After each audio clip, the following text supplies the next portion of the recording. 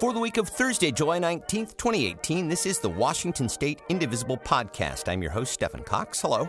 On this week's show, we examine whether it's time for Democrats in Washington, D.C. to shift their thinking about how they can win and maintain power with David Faris. He is the author of the book, It's Time to Fight Dirty, How Democrats Can Build a Lasting Majority in American Politics. Faris says it's time for Democrats to do what it takes to level the playing field in D.C. I want to stop fighting at a massive disadvantage because if you think about it in sports terms, if you start a football game down 2 touchdowns, you'll win sometimes, but you will lose more often than you win. And I don't think that's fair. I think it has led to a long dominion of the Republican Party over this country, long after that party has lost majority support. We also have our call to action with Indivisible Washington's 8th Research team member Jim Austin and our calendar of activist events with Aaron Albanese. That's all coming up, so stay with us.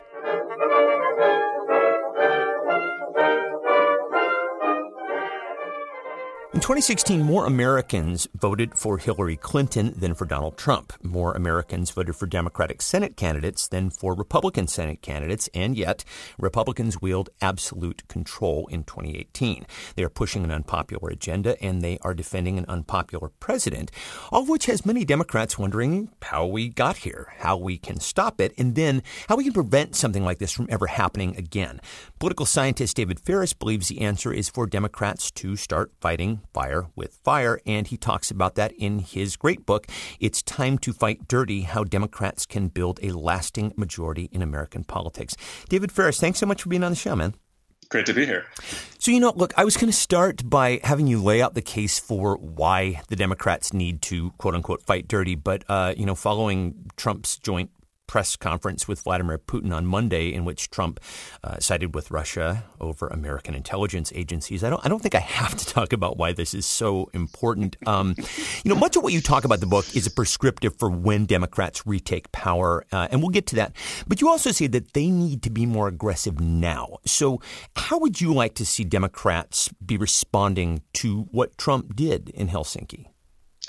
I mean, I think we need to see a more aggressive response from the Democrats to violations of sort of traditions and norms and sort of our common understandings of what the presidency should be.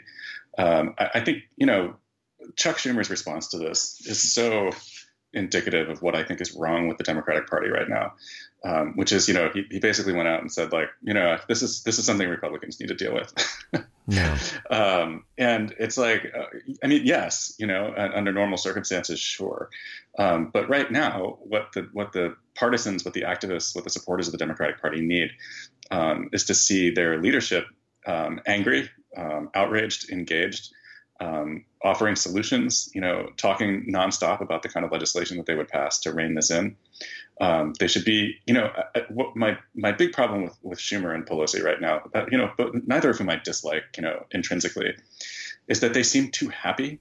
They seem like they don't seem to share the feeling that I think so many of us have that that we're in a crisis. They seem to be operating as if we're in this sort of normal, 1992 universe where, in November, maybe we'll get power back and then everything will be fine. And I just don't think that that's the case. Yeah, well, you talk about the need to push solutions, and you say in the book that even if those solutions are ultimately shot down, it's still, I guess, symbolically important to Democratic voters, supporters, to see some sort of solution being pushed forward so that the Democrats aren't just simply seen as being, obstructionist, but that they're actually proposing something, right? Yeah, no, absolutely. I mean, I'd like to hear Democrats talking about obtaining the president's tax returns. It's like you hear them say these things every once in a while, but I feel like there needs to be a united front. I think they need to be angrier.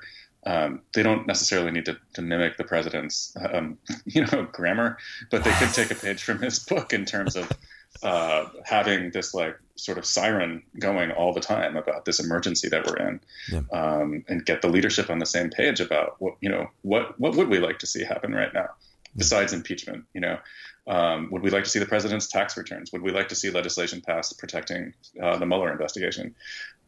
Whatever it is, I think that the party needs to be conveying that to its supporters right now, because I feel like a lot of us feel adrift. In other words, like democracy is sort of slipping away from us. The president is corrupt. Who knows what the Russians have on him, if they have anything, we don't know. But it feels like a very dangerous moment to me, and I don't get that sense of urgency from the leadership. Yeah, it's definitely not normal times right now, and I hear what you're saying, absolutely connecting with listeners because this is the sort of thing that I see from listeners all the time. So yeah, I want to talk about how the Democrats have ultimately wound up here, because I said in the intro, by and large, people have, there have been majorities voting for Democrats in the presidential and Senate elections.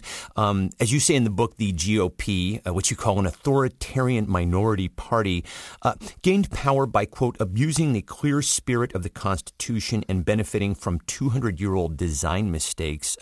Some of those design mistakes are written into the Constitution itself, like the rule that there can only be two senators per state, whether the state has, say, 600,000 people or 38 million people, as is the case with Wyoming versus California.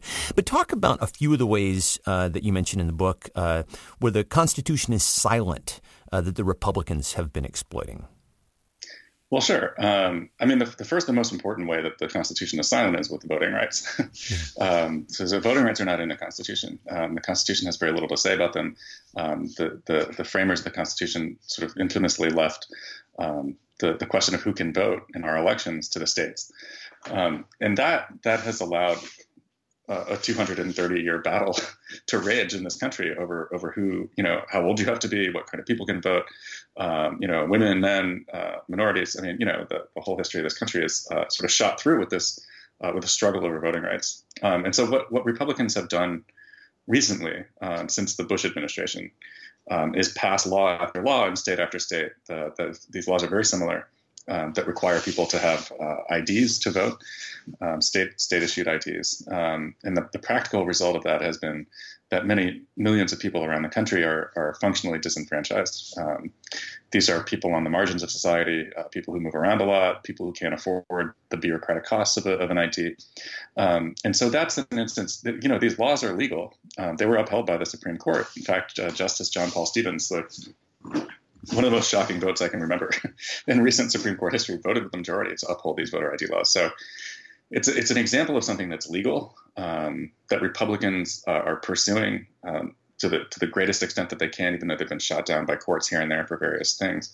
But it's something that the Constitution allows, unfortunately. And Republicans are doing it because they know that the overwhelming majority of people who can't get these IDs or don't have time or are not going to are Democratic-leaning constituencies who would otherwise almost certainly vote for Democrats, at least the ones who would turn out. So that's an example of, so that if the Constitution spelled out more precisely, that everyone has, everyone over the age of 18 who's an American citizen has the right to vote, and the state is responsible for providing the framework for that voting. In other words, what Republicans have done is they've interpreted voting as a sort of a personal responsibility issue. Many of them have said it out loud. They're like, if you're too lazy to vote, then, too bad. And if you're too lazy to get registered, all this stuff, it's like it places the onus on the individual to get registered. When most other societies on this planet, they make it the government's responsibility to ensure that everyone has access to the ballot. Right. Well, this leads right into the strategies that you lay out in your book. And these are strategies for the next time the Democrats are in control when they have the White House and both chambers of Congress. And yeah, you talk about the Voting Rights Act as being something that should get passed immediately. This seems very long overdue. Would it be a simple majority vote? How would a Voting Rights Act look ideally in your mind, and how would it get passed? Yeah, this is one of the things that I love talking about with people, because when I first started researching this book, as of like 3 years ago, I studied the Middle East, so that made a big change in my life. And I started researching this book, and I was looking into the Voting Rights Act of 1965, and I assumed that there'd be all of these procedural obstacles to passing a national piece of legislation addressing voting. And there's just not. The elections clause of the Constitution, very, very clear. It gives Congress the right to regulate the state's conduct of federal elections, right? So we have all of these struggles going on at the state level, like try to get this voter ID law repealed, try to get automatic voter registration inputted in one state or another, all of which are great and inspirational, and people are working very hard on these things. But one of the points of my book is that this is something that's amenable to a national solution. So the next time Democrats are in power, like if they have Congress, they have the presidency, and they're willing to eliminate the filibuster, because not even in my rosiest scenario do we have 60 seats in the Senate in 2021. So they're going to have to do away with the filibuster. But you just pass a law that says these laws, these voter ID laws are illegal, that nationally reenfranchises every former felon in the country. Because as we know, there's also millions of former felons who can't vote in different states. And those are folks that also lean Democratic. You could institute a federal holiday for Election Day. That's something that's been talked about, right? Yeah, but Bernie Sanders has talked about that. So but it's like there's very few countries that hold their elections on like just a regular working weekday and don't make any accommodations for people. So that's something that's also, you could just kind of wipe that away with a piece of legislation. So these are all, I think, really important processes that would get more people to vote. We have very, very low voter turnout by international standards. And the people that don't turn out, generally speaking, what we know in political science is they're people that would support Democrats. Not all of them. There would be a split, obviously, but they would, they would produce more Democratic votes than we would lose to the other side if more people turned out. Yeah. Well, so you touched on something that I was going to bring up earlier, which is eliminating the filibuster. And yet it's something that Mitch McConnell has threatened to do for quite some time. But I think you laid out the reasons why the Democrats should go ahead and pull the trigger on that. So that, the Voting Rights Act. And then let's talk about the Senate. That occupies a pretty substantial chapter in your book. The Senate is tilted for the GOP for reasons that I mentioned earlier. One of the ways that you say the Democrats could shift the balance of power is by declaring statehood for both D.C. and Puerto Rico. So let's start there. How would that work procedurally? Again, would that be a simple majority vote to make that happen? Yeah, bringing new states into the Union it's a pretty simple process according to the Constitution. We need an act of Congress, and then we need the bill signed by the president, and then you have new states. Traditionally, in the past, there's this so-called Tennessee Plan, where the state sort of organizes itself into a territory and then demands statehood from the government itself. Because in the case of Tennessee, the federal government was reluctant to offer statehood to the Tennesseans, and so they did this thing where they elected senators, they elected members of the House, and they sort of just dared Congress to stop them. And that is kind of what DC has done. So DC has these two. I don't know if you know this. DC has these shadow senators who are elected by the people of DC, who have no actual power, but they have a member of Congress who can't vote as well, right? Yeah. Eleanor Holmes Norton is a non-voting member of Congress of the House. So there's nothing standing in the way of statehood. I think, according to sort of contemporary understandings of how democracy should work, we would obviously want the consent of the people in these territories to make them into a state, which we very, very clearly have in D.C., which passed a statehood referendum overwhelmingly in 2016. Puerto Rico is a different story. Yeah, and you talk about that in the book. Puerto Rico is a little bit of a different story. Yeah, we had a referendum there. Not we. They had a referendum there last year in which statehood was the overwhelming choice. But it was the referendum was boycotted by a lot of people because it's kind of a long story, but there's multiple options for what Puerto Rico could do. One of which is the status quo. There's like an enhanced status quo. There's independence, and then there's statehood. And because there's basically four options, it makes it very hard to produce a majority for anything. And the independence supporters sat out this referendum. They boycotted it. So ideally, I think we would need another referendum in Puerto Rico in 2020 or 2021 in order to do this. If I could sort of give my advice about how that should happen, it would be ranked choice voting, because that would produce a majority for something, right? So if your first choice is independence and that doesn't make it, then your ballot gets redistributed to your second choice, which might be the status quo or it might be statehood, but at least we would know what which of these options has at least the secondary support of the majority of the Puerto Rican people. Yeah, and you talk about ranked choice voting as being a curative for redistributing the balance of power in the House as well, which I want to get to in a second. You also talk about splitting up California. That's a little bit heavier of a lift. There's a ballot initiative in the state right now that would separate it into 3 states. That's not what you talk about in the book. But again, is this something that would absolutely have to happen at the state level, or is this something that could happen or even be assisted by people at the federal level? So in this case, it's a little bit different than DC and Puerto Rico. So because so my idea is to split California into 7 pieces. Oh, and I should actually just mention the reason why you talk about doing that is because it's understood that the senators who would come from these new states would most likely be Democrats. And that would potentially be a bulwark against the structural advantage that Republicans have in the Senate. Yeah, I mean, there's probably 30 or 31 Republican-leaning states and 20 or 21 Democratic-leaning states, meaning in a neutral partisan environment, Democrats are going to lose the Senate more often than they win it, which is a real problem in terms of democratic theory. Because if you I went back all the way to 1992 and I added up all the votes. And since 1992, Democrats have outscored Republicans in the Senate by 30 million votes. And yet Republicans have controlled the chamber almost that entire time, which is, it's not great from the perspective of sort of like our representatives should represent what the people want. And they don't because of the structure of the Senate. And so the gimmick of the book is like, you can't amend your way out of this because equal representation is written into the Constitution in a way that you can't get away from unless you literally blow up the entire document. So we just need more states. Right? I call it the 58-state solution, DC, Puerto Rico, and then 6 additional Californias. So I drew the boundaries in a way that Hillary Clinton would have won all 7 of these states overwhelmingly. And that's because California continues to trend blue. I mean, even Orange County, which had not gone for a Democrat since FDR, voted for Hillary Clinton. So I'm fairly certain that all of these states would either be solidly Democratic or lean Democratic in a kind of Virginia way. And are you assuming then that because California is controlled by Democrats, that they would be amenable to splitting up the state in a similar way as you propose? Yeah, I mean, I don't think you can assume that.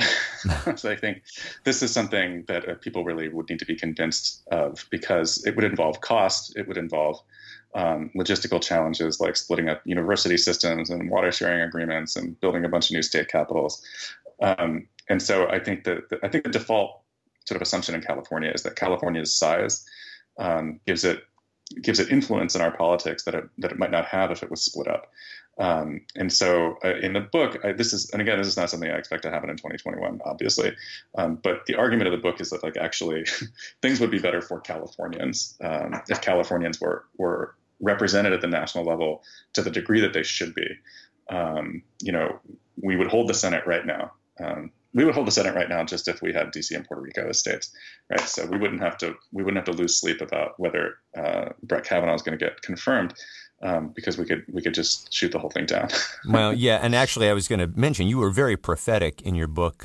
You said, quote, as soon as a Republican president is able to replace either Anthony Kennedy or one of the court's liberal justices, they will have their first originalist Supreme Court majority. And sadly, we're very nearly there. While there are very few arrows in the Democrats' quiver against this right now, you say that when they're in power, they should expand the number of Supreme Court justices and appoint liberal members. And this is pretty controversial for a number of reasons. And you address that in the book. Talk about how this wouldn't potentially lead to, say, like a tit-for-tat type increase or decrease every time power changes hands in D.C. Sure. I mean, I arrived at this idea because of Merrick Garland, which is just when I think of the name Merrick Garland, like my blood starts to boil, because we should have a liberal majority on the court right now. And what Republicans did was they sort of trashed this informal understanding between the parties that when the lottery of a Supreme Court seat opens up, as it did when Scalia died, the president of the United States gets to fill that seat. And when Republicans blocked that nomination, in my mind, they didn't violate the Constitution. They were right that they were not under no legal obligation to consider the nomination. That's one of those loopholes that you talk about. Right. Exactly. Yeah. So, I mean, the Constitution says, that these nominations will have the advice and consent of the Senate, but it doesn't say how. It doesn't say the word hearings does not appear in the Constitution, right? But it doesn't say a time frame. It doesn't say what happens if the Senate is just like, no, I don't feel like it. Like, no Secretary of State for you. It doesn't say any of that stuff, right? And so Republicans very, very cleverly exploited that loophole to hold the seat open, and then miracled their way to this presidential victory, and then have gotten to fill Merrick Garland's seat. So in a similar way, the Constitution does not say anything about the number of justices on the Supreme Court. Constitution actually has very little to say about the courts at all. It's like there shall be a Supreme Court, and then it doesn't spell out the Supreme Court's powers. Doesn't say anything about judicial review, which is how it's sort of developed over time. And so, in my mind, sort of adding justices to the court is no different than like stealing the swing seat on the court by not doing what the Constitution clearly wants you to do, but doesn't obligate you to do. So that's certainly how the Democrats could justify doing it. But I say, there is the possibility that every time power changes hands in D.C., you might see the same sort of moves. And so how do you keep that seesaw from happening? Well, I mean, ideally, the ideal solution to this problem would not be to add justices to the court. It would be to, and I think this is what they have to do first, is to offer Republicans a truce in the form of a constitutional amendment. So there would be a way to eliminate lifetime tenure on the courts, have every justice serve 18 years and then step down. And then the president would get to appoint 2 justices for every 4-year term. So in the first and third years of a president's 4-year term, you get a Supreme Court pick. One person retires, you get a Supreme Court pick. Third year, another person retires, you get another pick.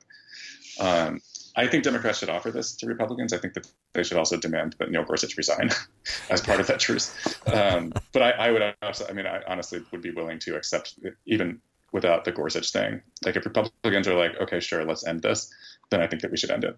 And that I think is a reasonable thing to offer Republicans. I think it's a path out that has some support on the other side. Like there was a column by Ross Douthat out of the New York Times the other day endorsing this idea of Supreme Court term limits. It's not really even a liberal idea. It's something that the right talked about a lot. He's a conservative columnist for the New York Times. So yeah. So it makes intuitive sense, and I think it's something both parties could agree on. I think it's something Democrats have to offer, and I think that the Republicans will probably say no. And at that point, I would feel perfectly justified in saying like, well, okay, you don't want a truce, then you're going to get this, So hence the fighting dirty part. And I should point out for listeners that I think your 5-week-old son, you're a new dad. Your 5-week-old son is agreeing with you. I think in the background. I think so. Yeah, he's awake and he's excited about the Supreme Court. Let me tell you. Well, let's shift over and talk about the House because, as we were alluding to earlier, there are structural disadvantages for the Democrats there. Talk about some of your fixes here. You advocate doubling the size of the chamber. Again, in the Constitution, no prohibition against that. But tell us how that could shift power for the Democrats. Well, sure. There's a couple things I want to do to the House, one of which is to double it. The Constitution actually calls for a constituent to legislator ratio of 30,000 to 1, no more than 30,000 to 1. And we are at 700,000 and change for every single member of the House. That is the second worst constituent to legislator ratio in the entire world. And I think it makes D.C. seem further than it really is to a lot of people. I think it makes it hard for legislators to connect with their constituents. And if we had more seats, it'd be a bit harder for Republicans to gerrymander these urban areas where Democrats are crowded into right now as just a consequence of sort of patterns of migration and living together. That gets us part of the way there. So I think an instant doubling of the House to 870 is something that makes a lot of intrinsic sense. I can see, since I wrote the book, I can see the attacks on that, like the Democrats want more, they want more people in government. They want more people in Congress. And Congress is so hated that the idea of bringing 435 additional members of Congress into the world, I could see how that would be a political problem. I think. And Nate Silver might object, too, because he'd have to change the name of his website, right? Yeah, then it would what would it be then? I'm mad at math, but it would be more. 970 or something. There you go, something like that, yeah. The bigger problem with the House really is the way that the results of our elections don't necessarily reflect the number of votes that each party gets in the aggregate. So we run 435 separate elections for the House. Winner take all, it could be a plurality. So in 2012, Democrats got more votes for the House of Representatives, but they lost the chamber to Republicans because of the sort of partisan clustering in the cities, and also because of gerrymandering. And Republicans very cleverly gerrymandered the House of Representatives map and a lot of the state legislative maps too after 2010 because they controlled so many states completely, like the state legislature and the governor. And so the solution to that really is to move away from winner-take-all elections. Yeah, so this gets us back into ranked choice voting. Well, so talk about that, because, I mean, that, as you mentioned earlier, that's where you vote for candidates in order of preference. And so explain how that would help the balance of power for Democrats. Sure. So there's a piece of legislation that's been introduced to the House. It's going nowhere right now, but it's called the Fair Representation Act, and it's drafted by a group called Fair Vote. And what they would do, instead of having a single member of Congress elected from each of the 435 districts, they would transform most of those districts into 3 or 5 member districts, all of whom would be elected at the same time using this procedure of ranked choice voting. So you would walk into the ballot box, and instead of casting a single vote for one person for the House, you would rank order the candidates on that ballot so that if your first choice is eliminated, your ballot goes to the second choice and so on. That's a reform that would eliminate gerrymandering pretty much from the face of the earth, because these larger districts would be ungerrymanderable in most places, maybe a little bit on the margins, but you could also load nonpartisan districting into this law, into this national law. It would give third and fourth parties a real chance of winning power, and it would avoid a situation where one party really benefits from the district lines being drawn to benefit them. Republicans are benefiting from this right now. In the earlier part of the 20th century, it was Democrats who actually got many more votes, many more seats than their percentage of the national vote would have given them. Like in the 50s and 60s, this happened a lot. So really, in a way, it's unfair to both parties. It's currently most unfair to Democrats. And I think in the long term, I think American democracy would really benefit from having the results of the elections reflect the desires of the majority of voters in this country. And so right now, Democrats really are they have a similar structural disadvantage in the House that they do in the Senate. And that's why when we talk about November, everybody's like, when we see congressional generic ballot polling that's only like +4 or 5 for Democrats, we all freak out. Because it has to be at least 8 to 10 points in November, depending on who you're reading, in order to take back the House, just to overcome the structural disadvantages, right? Right. I mean, it depends on who you ask. I mean, I think there's some people that think Democrats could take back the House with a 5-point national victory. Some people think it's 7. Some people think it's 10. All of which is completely bananas, right? Mm-hmm. Democrats won when we split the House in 2006. We're talking about a 5-point victory, right? So a result that delivered an overwhelming majority to the Democrats in 2006 is now thought to maybe deliver a small majority to Republicans, which is crazy. It's crazy that Republicans could lose this election by 6 points nationally and still hang on to the House of Representatives. And so my fear is that we may win anyway in 2018 and 2020, and then we'll be in power and we'll be like, whatever, let's redraw the districts ourselves. When I think it'd be much wiser to address this structural problem in the same way that you address the structural problem in the Senate. You do it in the House at the same time. You bring D.C. and Puerto Rico in. You pass the Voting Rights Act, so that the next time that we have a national election after the next Democratic national victory, I want to be fighting on equal footing. Like, I want to stop losing elections that we actually won. I want to stop fighting at a massive disadvantage, because if you think about it in sports terms, if you start a football game down 2 touchdowns, you'll win sometimes. But you will lose more often than you win. And I don't think that's fair. I think it has led to a long dominion of the Republican Party over this country, long after that party has lost majority support. And yet they still rule us in ways that are extremely infuriating.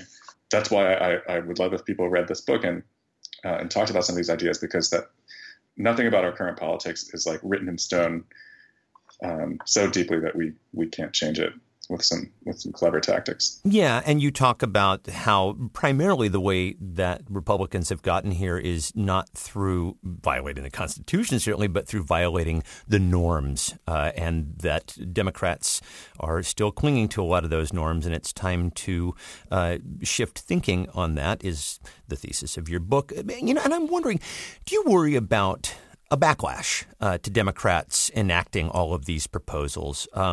Because you say in your book that the reforms that you recommend aren't just about improving the chances for Democrats, but about improving representative democracy itself. And I happen to agree, but a lot of people may not see it that way. And congressional Republicans would certainly do their level best to fan the flames with their base. What are your thoughts there? I mean, of course, I worry about escalation. I mean, I think we've been in a long period of tit-for-tat escalation. I think the problem has been that Republicans have been much more willing to escalate seriously and to use their sort of their ability to violate norms to maximize their power at sort of every given moment that they can. Whereas I think Democrats have only done this when they've really been pushed and their backs are against the wall. And I'm thinking of the elimination of the judicial filibuster in 2013 for the lower courts. And actually, since you bring that up, I mean, a lot of the tactics that you talk about here require fighting, and a lot of what makes a Democrat is Democrats are often given to compromise. There was a recent Pew Research poll that showed consistently that a large majority of those on the left prefer compromise to fighting. I mean, do these tactics go against what most Democrats are naturally inclined toward? Yeah, I mean, I think that we're undergoing a change in that. I think that what's happened over the last 20 years is that Republicans have been turned into a kind of continental European ideological political party, where the thing that unifies Republicans is a set of ideologies, and their voters are demanding fealty to those ideologies at all times. The particular ideologies can be changed by people at the top, as we see with Donald Trump. But the Republican Party is very unified around a small set of ideological ideas, and they're willing to go to bat for it. And they've been getting rid of the moderates through primaries for a long time, so that if you look at the sort of voting scores of members of Congress, the Republican Party has moved very far off to the right over the last 20 years, whereas the Democrats have become, I would say, marginally more progressive. And so I think Republicans are about 5 or 6 years ahead of Democrats in terms of being willing to act like a rigid sort of parliamentary bloc in the way that I would like to see Democrats acting now. But I also think that if I had to guess, I'd say the next batch of data that we have about voting in Congress is going to show that Democrats are also moving to the left pretty sharply right now. And so I think that this disjuncture in the polling where Democrats say, like, I'd like compromise more than Republicans do, I have a prediction that will disappear within another year or two of the Trump administration. Well, yeah, and I think you're probably starting to see that erode now already. Certainly, from the tenor of the conversation that I see on social media, particularly within indivisible groups, it very much is a fighting spirit. I'll just ask you in closing: do you worry at all about making these tactics public to, say, transmit to the opposition what the Democrats might do, or is the idea to build public acceptance and enthusiasm around these ideas? Yeah, I mean, I tried calling Chuck and Nancy myself, but they didn't listen, so I had to write a book. Some of these ideas are a little bit off the wall, and I think that they require a project. In other words, many years of Democratic partisans asking the representatives to change the way that we vote for the House. Some of them I hope are going to happen instantly the next time we get into power. Like if we don't do voting rights and we don't do DC and Puerto Rico in the first 2 months of the next Democratic administration, like I quit. Some of this other stuff, it's going to require some persuasion. And so, but I'm not super worried about giving this away. I mean, people, when I wrote a couple pieces about court packing, people were like, aren't you afraid that Republicans are going to see this and then do it? And I'm like, Republicans know that they can do this. Trust me, they know. Everybody knows. It's just something that we haven't done because we've never gotten to this point before. And I guess my point is that we're at that point. We can't push our way out of it. And I think that we need to think seriously about doing some of these things. I don't think Republicans are going to stop escalating until they kind of feel what it's like to have it done to them. Yeah.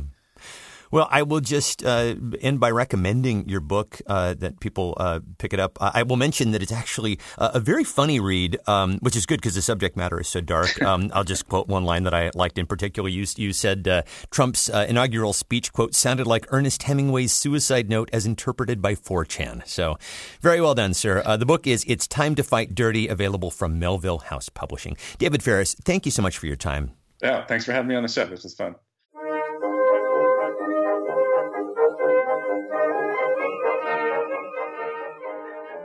So it is time now for our weekly call to action, and we are joined this week by Indivisible Washington's 8th Research Team member, Jim Austin. Hello, Jim. Hello, Stephan. So, I want to get to some of our specific calls to action, but following Trump's press conference in Helsinki, I will just mention quickly to a lot of listeners that have been asking for specific actions around this, that Indivisible has called for people to stay focused on blocking the Kavanaugh appointment. And we've talked about this on the last couple of weeks on the show here. So I'll just recap very quickly and say that the push is to get 51 no votes in the Senate. And specifically here, we're asking people to call Maria Cantwell, who has not committed to voting no. Senator Patty Murray has, and pressuring Cantwell to be firm on her no vote there. You can also sign up to Phone Bank to talk to progressives in other states that are crucial to winning back the Senate. And that's the second step there. So if you haven't signed up for that already, I will have a link at indivisiblepodcast.org. Okay. So beyond that, there is legislation put forth to protect the Mueller investigation that is gaining kind of some new momentum right now post-Helsinki. That's both in the House and the Senate that we can be calling about. So what can you tell us about that? Well, there are two bills, similar bills, one that was introduced in the Senate and in fact passed with bipartisan support out of the Senate Judiciary Committee with the chairman, Chuck Grassley, voting for it. Unfortunately, it only got 4 Republican votes.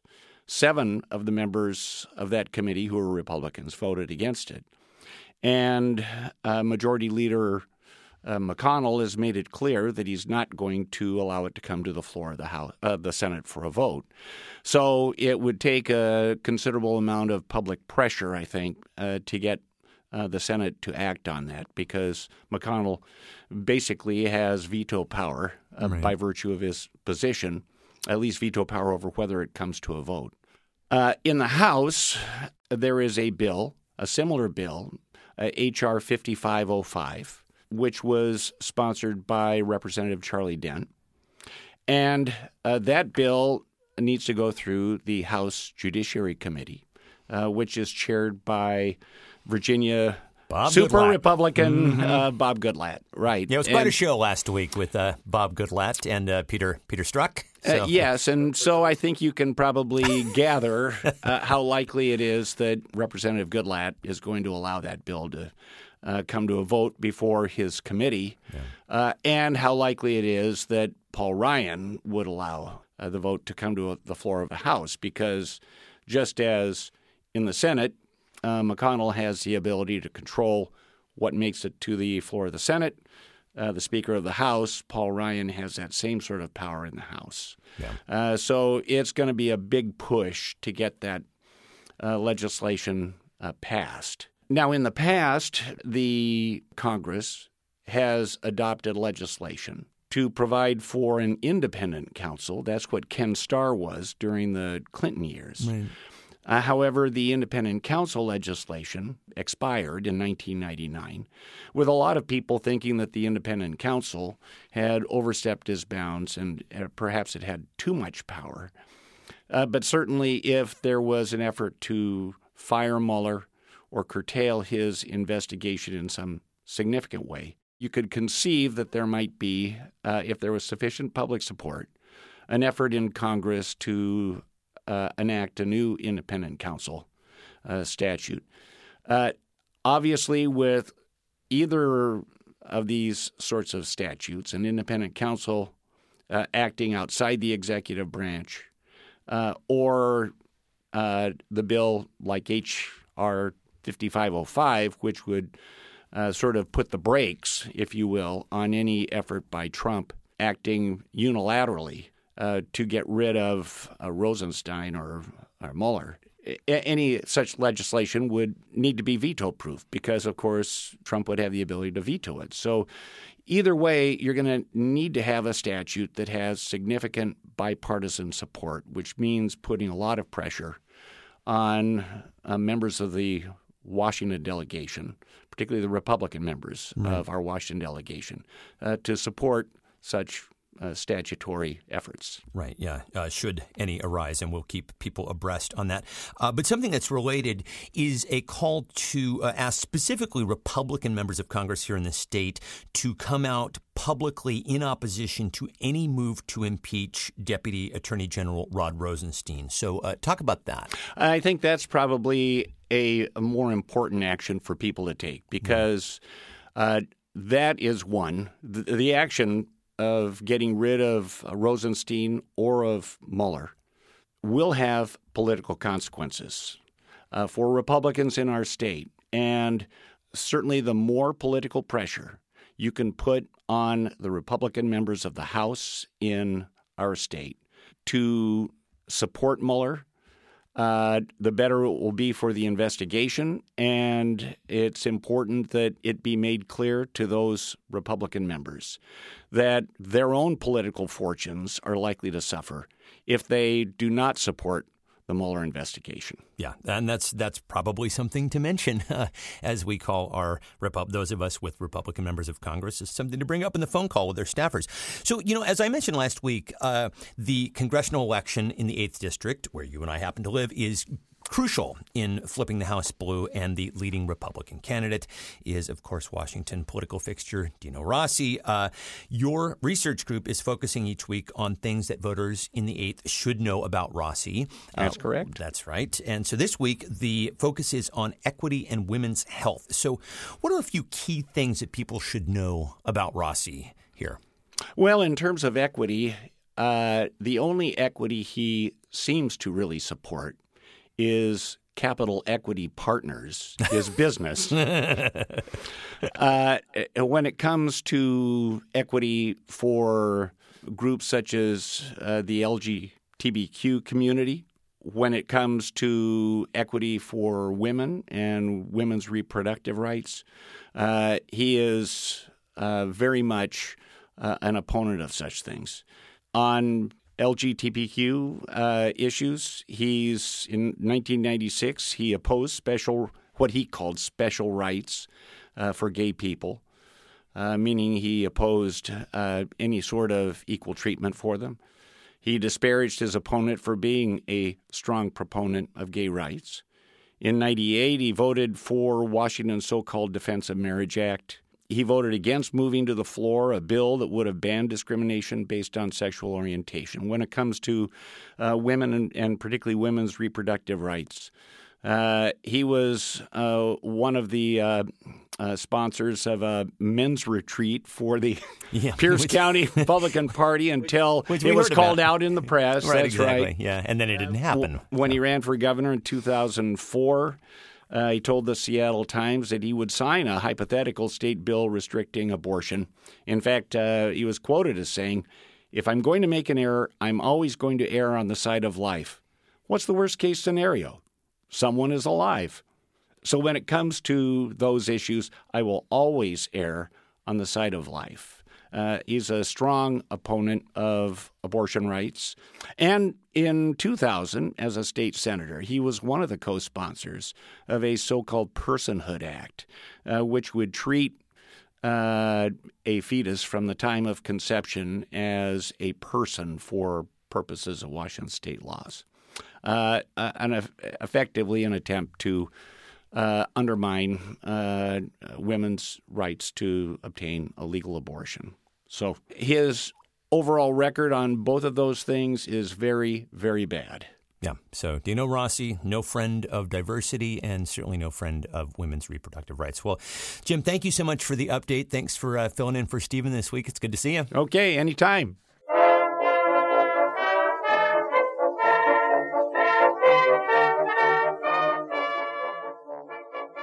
And finally this week, we have our calendar of events for activists around the state. And here to fill us in is Erin Albanese. Hey, Erin.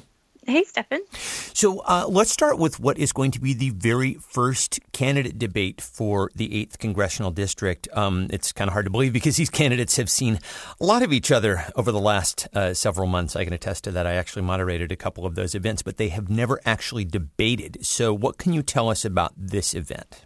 Yeah, this should be very interesting. This is going to be held by the Kittitas Dems in Ellensburg, Washington at the Hal Holmes Community Center Thursday from 7 to 9 p.m. And the address is 209 North Ruby in Ellensburg. This should provide a unique experience for candidates and voters. It'll provide much more give and take between the candidates, and the debate moderator is Rich Smith of The Stranger. If you've received your ballot, you're encouraged to bring it. Yeah, and I should say that the official day for ballots to arrive is Friday, July 20th, and so if you have your ballot, you can bring it there. I will also mention that there's going to be a live stream of this event, so if you want to check that out from any place, obviously in the 8th District, I will have that information for you at indivisiblepodcast.org. Okay, so let's talk next about an event that is happening in Pasco on Saturday, July 21st, called Votes for Women. Tell us about that. This is a canvassing event. Starts at 9 a.m. in Pasco at 1103 Sylvester Street.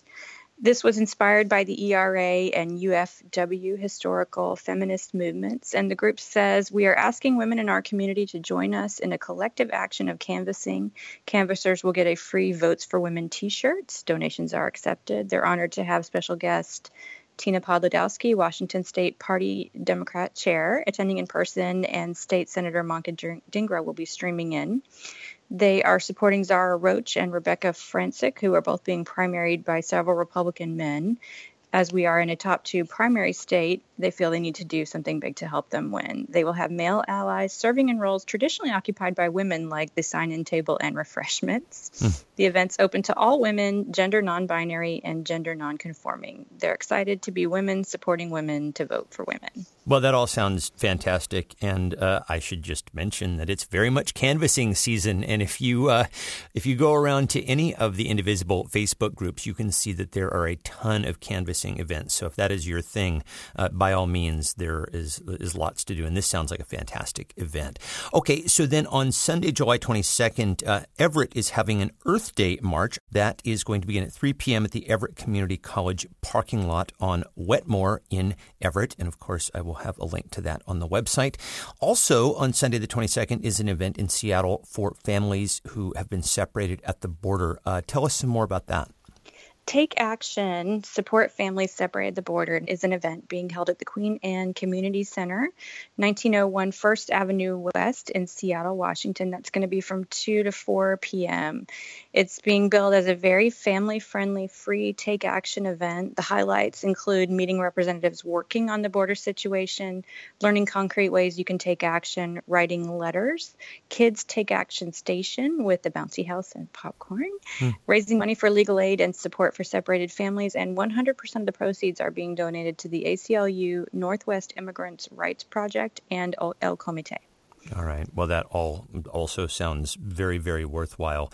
So we'll encourage people to go out and check that out. And then finally, a week from Saturday on July 28th, there is going to be a fundraising event for Healthcare for All. This is something that we have covered here on the show a number of times, and we are happy to tell people about their fundraising event. So give us a little bit of information about that.